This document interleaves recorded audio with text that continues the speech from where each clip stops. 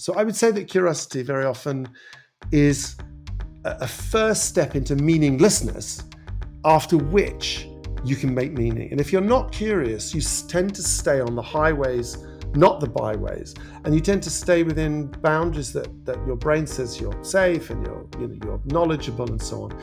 And you can go far, but you don't go wide.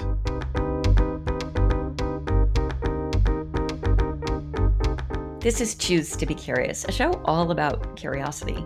We talk about research and theory, but mostly it's conversations about how curiosity shows up in work and life. I'm your host, Lynn Borton. Welcome. Come, choose to be curious with us. I was at my college reunion recently, and I was chatting with the delightful wife of a classmate, a Brit, as it happens. I hadn't known him in school, and I certainly didn't know her, but as one does in these situations, we got talking about what we're involved in, and I explained about this show and my general obsession with curiosity. My companion was gracious, enthusiastic about the subject, and asked about future shows. I rattled off my list of upcoming guests, a list of which I confess I was very proud, and she started to bounce. And last but certainly not least, I said a Brit like yourself, David Pearl, who invented something called street wisdom, a kind of facilitated learning experience that turns walking around city streets into a way for people to surface new ideas, solve problems, figure out how they want to move forward. She erupted, practically dancing with delight. I know, David. I was just about to suggest him as the perfect person for your show. That, my friends, is what we call synchronicity. Carl Jung was the first person to describe this phenomenon. You've probably experienced it too. It's a meaningful coincidence of two or more events where something other than the probability of chance is involved. Synchronicity is at the heart of street wisdom, and I would say David Pearl himself. David's an innovator in business, the arts, and for social change. His book, Wanderful, is a delicious deconstruction of the secret sauce in street wisdom. And his interviews and podcast of the same name will, as he says, put a little more wonder in your wander. Street wisdom is but the tip of the David Pearl iceberg, but it's a pretty fabulous place to start. So welcome, David. Welcome, Lynn. Would you always just walk around with me and do that introduction, including to my family, because you make it sound so coherent and so kind of delightful. Fantastic. I feel like I need to lie down, but no, let's do this. This is All great. right. Well, I am very excited to have this conversation with you. I think I told you when we were getting this set up that I participated in one of your virtual walks in the pandemic. And I was at PT this morning. I have a broken ankle that's recovering. And I was sitting there on the machine and I could hear your voice saying, slow, right down. And I want to start there. First of all, would you say it? Because you say it so beautifully. And then I want to talk about how you use these tuning in exercises to help getting started, because I found like it was how I wanted to start my day.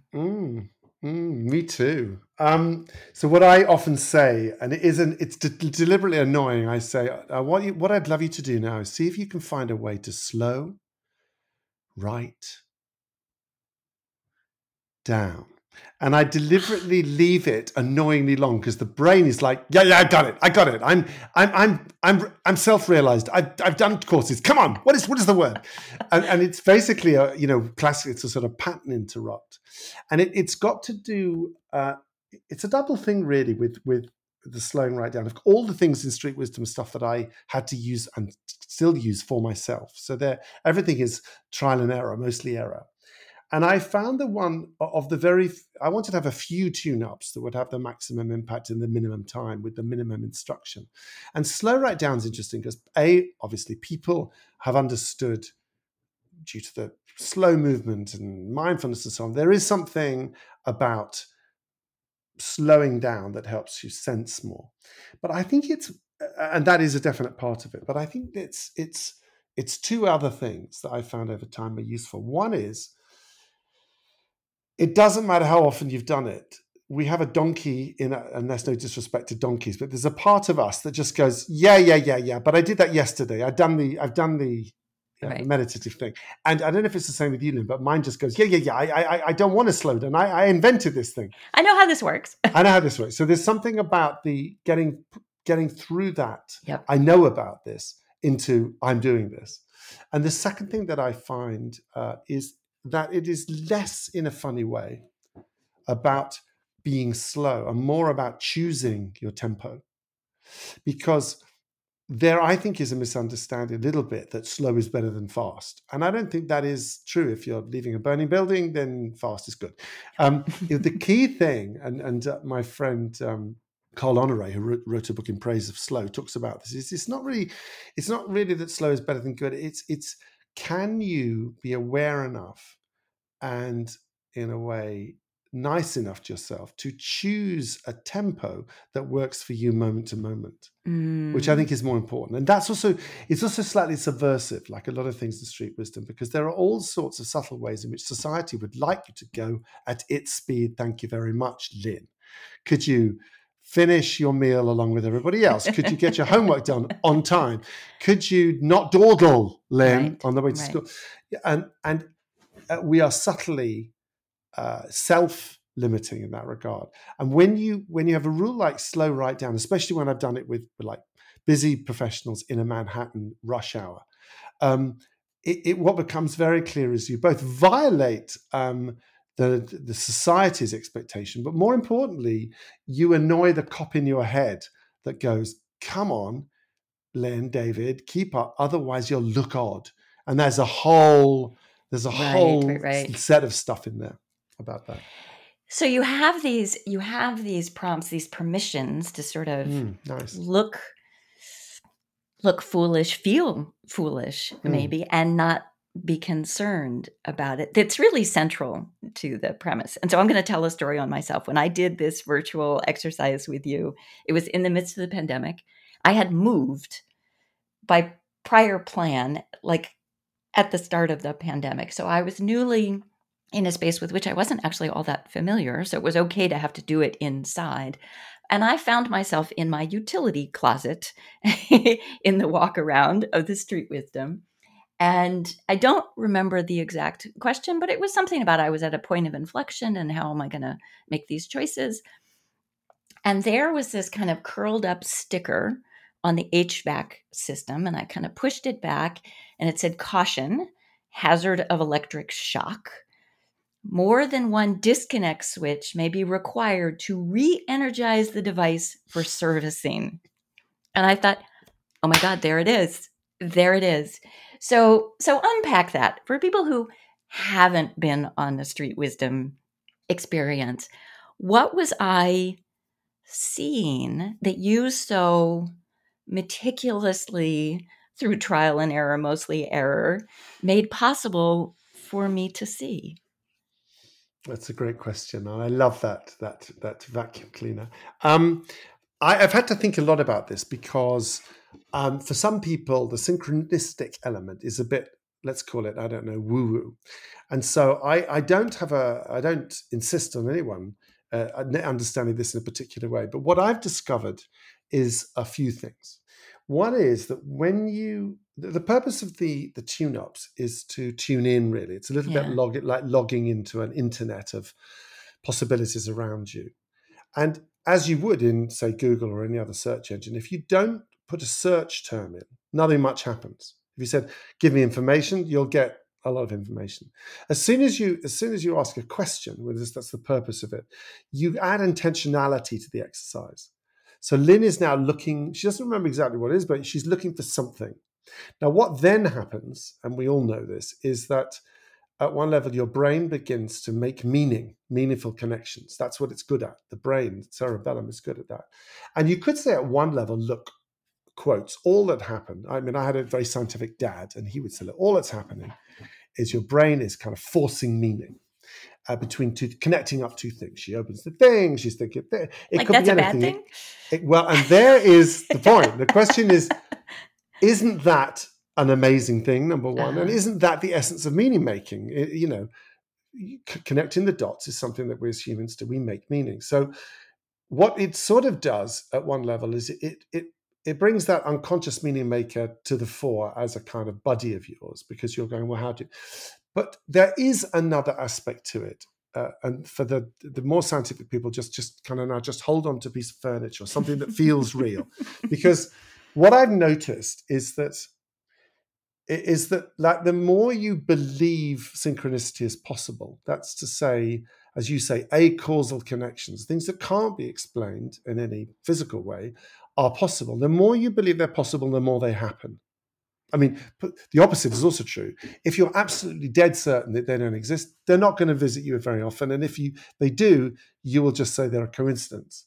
But I think what this is based on is what my friend Jim Garrison, you probably know Jim, he talks about, I was talking to him about it, and he was talking about how fundamentally, if you think that we are connected and you don't just end at your skin, and that you're connected in more ways than we understand to the world, of course there will be synchronicities. How could there not be?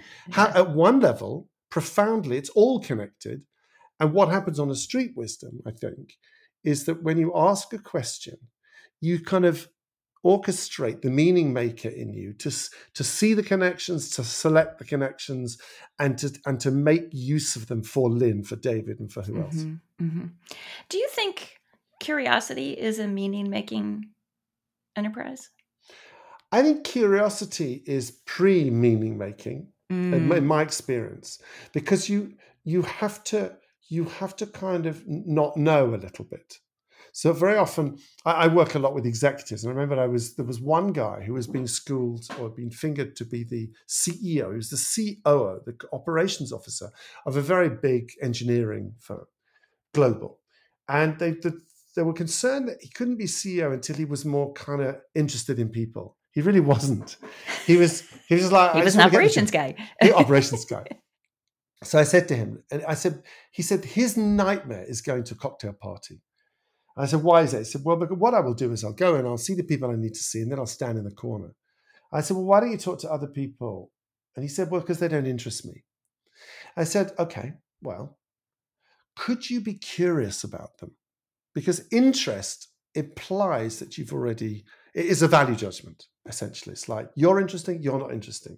I said, but if you can be curious about people, I'm curious about why this person is so uninteresting, you then have a first step into the conversation. So I would say that curiosity very often is a first step into meaninglessness, after which you can make meaning. And if you're not curious, you tend to stay on the highways, not the byways, and you tend to stay within boundaries that your brain says you're safe and you're knowledgeable and so on.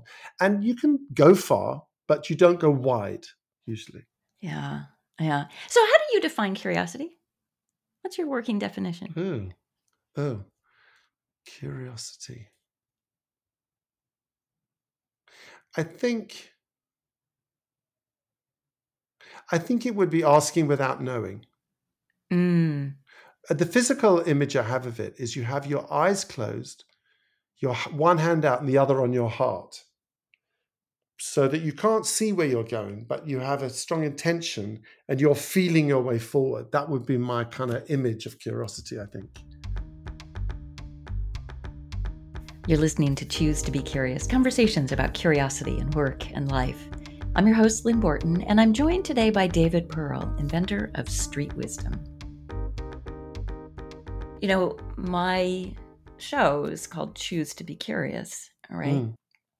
And so you have a line that you talk about, wonder is a choice, which resonated, so powerfully for me. And I was thinking of that, and as you were telling this story about the COO, that he needed to make a choice to be even sort of interested, maybe curious, maybe eventually he gets to wonder.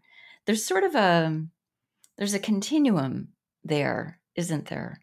But what's special about wonder? Oh, what a great question. I can only share my experience of it. I think one of the things that people bounce off wonder because they think it's ecstatic and huge. and Mm. that it's only Saint Jerome or Leonardo da Vinci that have it. I had my own experience where I was, and I mentioned this in the book, I was trapped on a bus in a busy rush hour in London, not enjoying where I was. I'm tall, and so I was cramped into a British London bus. At the top, it was smelly. There were yappy dogs. There were crying kids. It was raining. I was late. And I said to myself, I really don't want to be here. Uh-huh. And it was a strange moment where, actually, I do find sometimes I hear things, like I tune into a channel. It's not like I'm thinking them. And it was like a voice in my head said, well, okay, David, what if I grant you your wish and you're dead? And I mean, really, like dead. Like there's endless, let's imagine, we don't know, but let's imagine it's, endless nothingness. And I gave you the chance to come back to the earth, let's say, to life for a minute. Would you take it? I said, sure. I said, whoa, hang on. There's one condition. You have to take that minute here on the bus. And I went, yeah, I would definitely take it. Uh-huh. And the voice said, if this was your only minute, would you be complaining? No. What would you be doing? I thought, oh my God, I'd be wondering that there are such things as dogs. I'd be awed that there are children with eyes and with mucus, and wasn't it amazing? And I had weight to my body that could feel muscular pain, and so on and so forth. And it left me really considering that perhaps we only leave the world of wonder because we think we'll live forever. In other words, we only indulge in daily annoyances because we think we live, and we may live forever. I mean, let's not open that particular box. So I think for me, wonder has got to do with the everyday. It's actually available in the everyday, but as you say, it's a choice, and the choice isn't necessarily to be positive. And I nearly said that in an American accent. I am married to an American lady, and there is this thing called positivity, which is spelled with an Close. A Getting and a there. D. And the thing is about that suggests that's a choice. Uh-huh. And I'm not disrespecting it, but it often negates negativity. I would say it's more a choice is to choose to, if you really choose to be where you are, wonder is not far away. And it's two forms for me. Wonder is either awe or curiosity. Like, I wonder why humans do this. And either one pulls you into a more amicable relationship with the world around you. Yeah. Yeah. So put that in the context of getting lost. Mm. Because getting lost is so fundamental to the street wisdom experience, right? Yeah. So what's the interaction there? What's the interplay? I think the idea about getting lost is for many people, walking between buildings is functional. And I often think of buildings as our identities. And so the space is the space between our identities. And we hurry through it on our way from being a father to being a son to being a professional son, and so forth. And so a lot of our walking is quite transactional.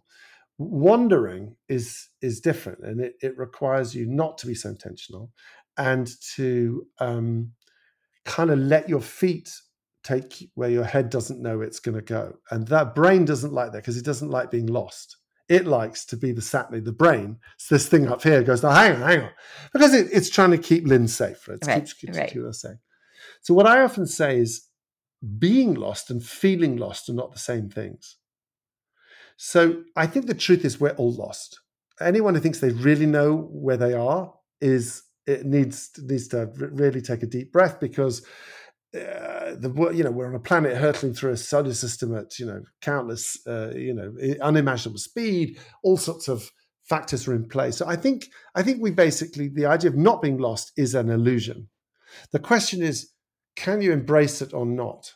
And that's another choice, which is, can you be lost and not feel lost? It's like, can you be alone and not feel lonely? And the more you can do that, the more I found in myself, the more I can be content being not content is the wrong word, but recognizing I am where I am. And I didn't expect to be here, but I kind of trust the journey. I trust the intention. The less I'm worried about whether I am where I thought I was going to be. Interesting. I hadn't really thought of it as a trust exercise, but it is. Yeah, I think so, because a lot, it goes back to this idea of safety, the ego, which is just the way I see it. The ego it's the part of you that thinks it knows who you are, and it sits atop your spinal column, going, Lynn does this, David does this. This is and they love, that your mind, it loves you and wants the best for you, but it thinks it knows who you are, like a kind of slightly annoying parent. And when you go, thanks, but I'm going this way, it's alarmed on your behalf. And unless we challenge those things, those alarms become our alarms, and probably we pass them on to our children. And we suddenly in a road of we're in the world of straight and narrow. I puzzle in my book. I'm curious about why people give you a ruler when you go to school. A ruler, called, by the way, the same word as a ruler, a monarch, a leader, a monarch. It's like, and it's straight. And it's designed to get you straight from A to B. Nothing in the universe goes straight from A to B. But no, at school, we're going to iron out the kinks. Everything must. And we are going to get Lynn to her destination in the straightest way possible. We spoke to Google Maps and said, what about having a wander button that'll get you, you put in the destination, put in the time, and then it takes you on a kind of unpredictable wander. That hasn't happened yet. But I think it's a daily set of choices. To what extent am I going to go with what's fixed, and to what extent am I going to go with what's wiggly? And I think we are all making that cocktail every day. Well, it is a kind of magical little mix of meticulous whimsy. I mean, it's obviously a very carefully constructed but very lightly held experience. And I think that's what's so powerful about it, is that it feels light and big. And we don't often have that combination. So I really, I credit you on that one. So I want to invite you to another exercise to hold things sort of lightly. You game for my big jar wannabe analogies?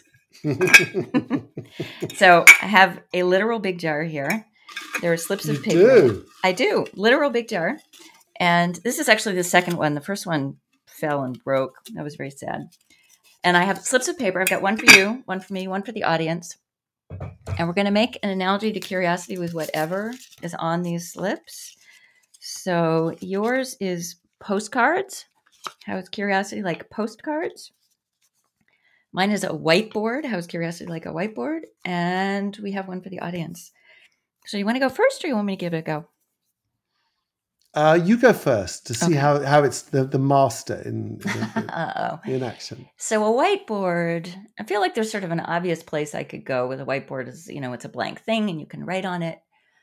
But I'm going to try to do something different here. So a whiteboard is a place where we choose to focus our thinking, and we can use it to sort of open that thinking up. And I think that's the role that curiosity can play for us as well. Is that if we focus our thinking there, it can open that thinking. So beautiful. That's what I'll say. How is curiosity like postcards? Well, Lynn, as a wiser person than me once said, maybe it was Einstein. No, I'm making this up. I think the thing about postcards is two things occur to me. One is postcards deal with us in words and pictures. There's a side for the words and there's a side for the pictures. And that kind of speaks to different parts of our mind. The beautiful thing about the postcards is you cannot see both at once. And I think for me, that's a little bit like curiosity. It is submitting to not knowing everything and proceeding anyway. I love it. That's wonderful. And audience, yours is headphones. How is curiosity like headphones? Let me know. Social media, #analogy. Well, David, thank you so much for this. This has been every bit as fun as I thought it was going to be. Well, I can't believe that the time has flown by, and I know I'm having a good time when I'm making notes. There are things that you've said, Oh, and I'm going to get straight on the phone to the team at Street Wisdom and tell them what you said about your review of us, which is it feels light and big, is one of the nicest things, and it's so simple, but it's actually profound, and it's deeply takes me back to what I originally wanted to do, which is to give people access to something which I think is big, but if we make it sound too big, people just bounce off it. So if we make it light and easy, and I really think that curiosity is what the world needs now. What the world needs now. And the more we can choose it, the more often, the better for all.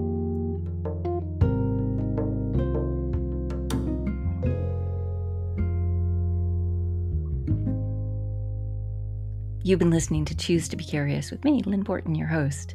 You can find more on curiosity right here on this fine radio station and on my website at choosetobecurious.com. This is definitely not the first show I've done on the wonderfulness that is walking. Check out some of those episodes on my website. I hope you'll follow me here, there, and on social media at Choose to be Curious, where you can share your headphone analogy, #analogy. Many thanks to my guest, David Pearl. More on his work and street wisdom on my website. Thanks too to Sean Ballack for our theme music. And this is Derailed by The Depot via Blue Dot Sessions. I also hope you'll consider joining me and other Choose to be Curious fans on the Worldwide Wander coming up September 29th. So what is that? Well, the Worldwide Wander was founded almost 10 years ago by David Pearl and Street Wisdom as a global day of wandering and wondering. This year, they're creating what they call a 12-hour Wanderathon on Friday, September 29th, including live-streamed walkshops from 6 continents that anyone can join from anywhere for free. A walkshop is a guided walking workshop led by a Street Wisdom facilitator. You can use your phone out on the street or inside your home. The walkshop has 3 parts: a tune-up, series of short exercises that are designed to tune up your senses so you can tune in to the world around you. The quest, you choose a question you would like some fresh thinking on and then set off in search of insights, ideas, answers, looking for signs and signals that synchronicity from the streets or space you explore. And at the end, sharing. Everyone gathers back together again and shares insights. More information on my website. I hope you'll join us there and again next time here. Until then, choose to be curious.